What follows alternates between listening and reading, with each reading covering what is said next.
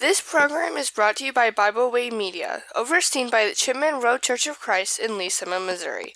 You are listening to Diligent Teacher with my mom, Lisa Earle. Hello, ladies. Thank you for tuning in to the Diligent Teacher podcast today. I'm your host, Lisa Earle. In Genesis chapter 12, we can read of the threefold promise that God gave to Abraham before he left his homeland to journey to a land that God would show him. The threefold promise included Abraham inheriting a vast area of land, becoming a great nation, and the earth being blessed with Jesus through that great nation. Now, fast forward a few chapters, and Abraham and his wife Sarah were barren. They hadn't had a child, and in their eyes, they were running out of time. This is the same Abraham and Sarah that had packed up all of their belongings and started off on a journey that they had no idea where they were going because God had told them to. But here in chapter 18, Sarah started lamenting her plight, started thinking that maybe what God said wasn't what he meant, that maybe she needed to do something to help the situation along. And do you remember God's plan for the family? It started at the beginning with Adam and Eve. He made Adam, and then he made a helpmeet for him, Eve. There were just two, a man and a woman. If God thought Adam needed more than one wife, he would have made him more than one. But he didn't. God's plan for the family was established then, even though man decided differently. Let's take a moment now to read Genesis 16, starting in verse 1. Now Sarai, Abram's wife, had borne him no children, and she had an Egyptian maidservant whose name was Hagar. So Sarai said to Abram, "See now, the Lord has restrained me from bearing children. Please go into my maid, perhaps I shall obtain children by her." And Abram heeded the voice of Sarai. Then Sarai, Abram's wife, took Hagar her maid, the Egyptian, and gave her to her husband Abram to be his wife, after Abram had dwelt 10 years in the land of Canaan. So he went to Hagar, and she conceived. And when she saw that she had conceived, her mistress became despised in her eyes. There are so many things in this passage that we can dissect.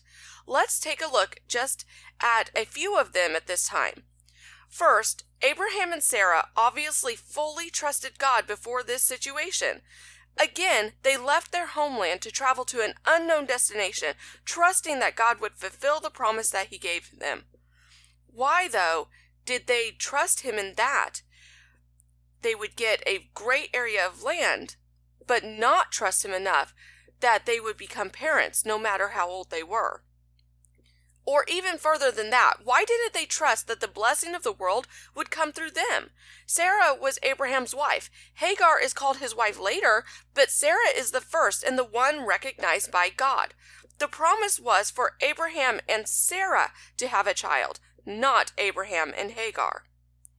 The next problem with this story is that Sarah decided that Abraham needed to be with Hagar. Abraham should have put her in her place, but he didn't. To me, that shows that Abraham was also faltering in his trust in God. A lot of times I read articles or sit in classes where Sarah is being blamed for this whole situation, but in reality, it was the both of them. They were both guilty. Abraham did not have to take Hagar. Now, the third thing that I want to point out in this passage is that as soon as Hagar conceived, she started to despise Sarah, and Sarah realized her grave error in verse 5.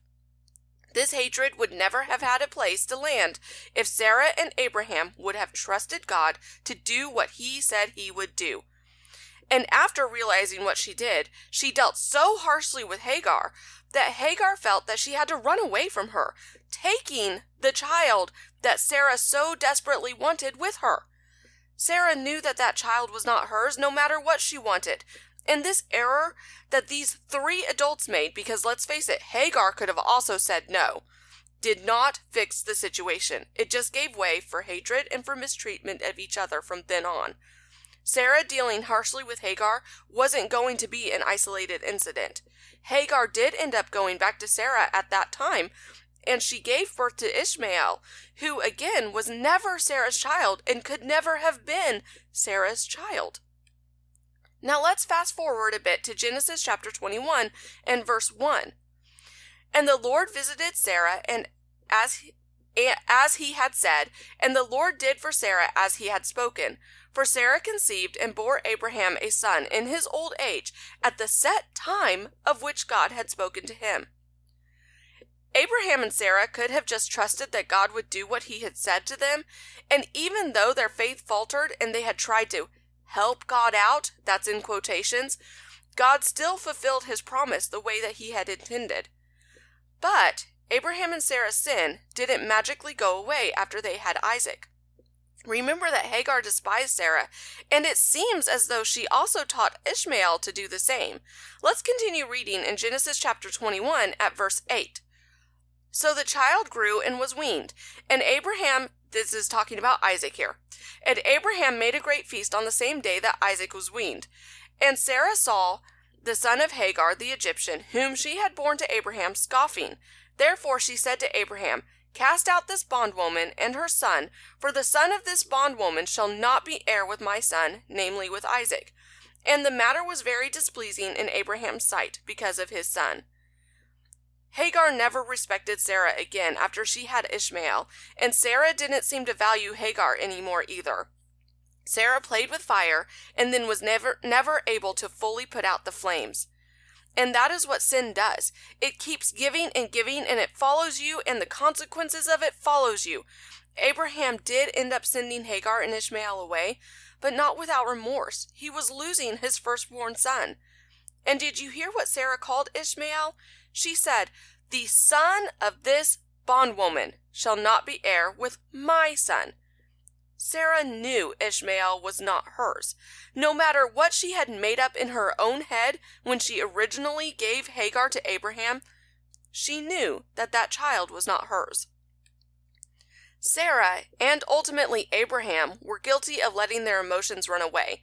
She was so distraught that she didn't have a child that she decided to ignore what God had promised. They had every reason to trust God and keep their faith in Him. But instead, they chose to follow their own hearts, and they messed up big.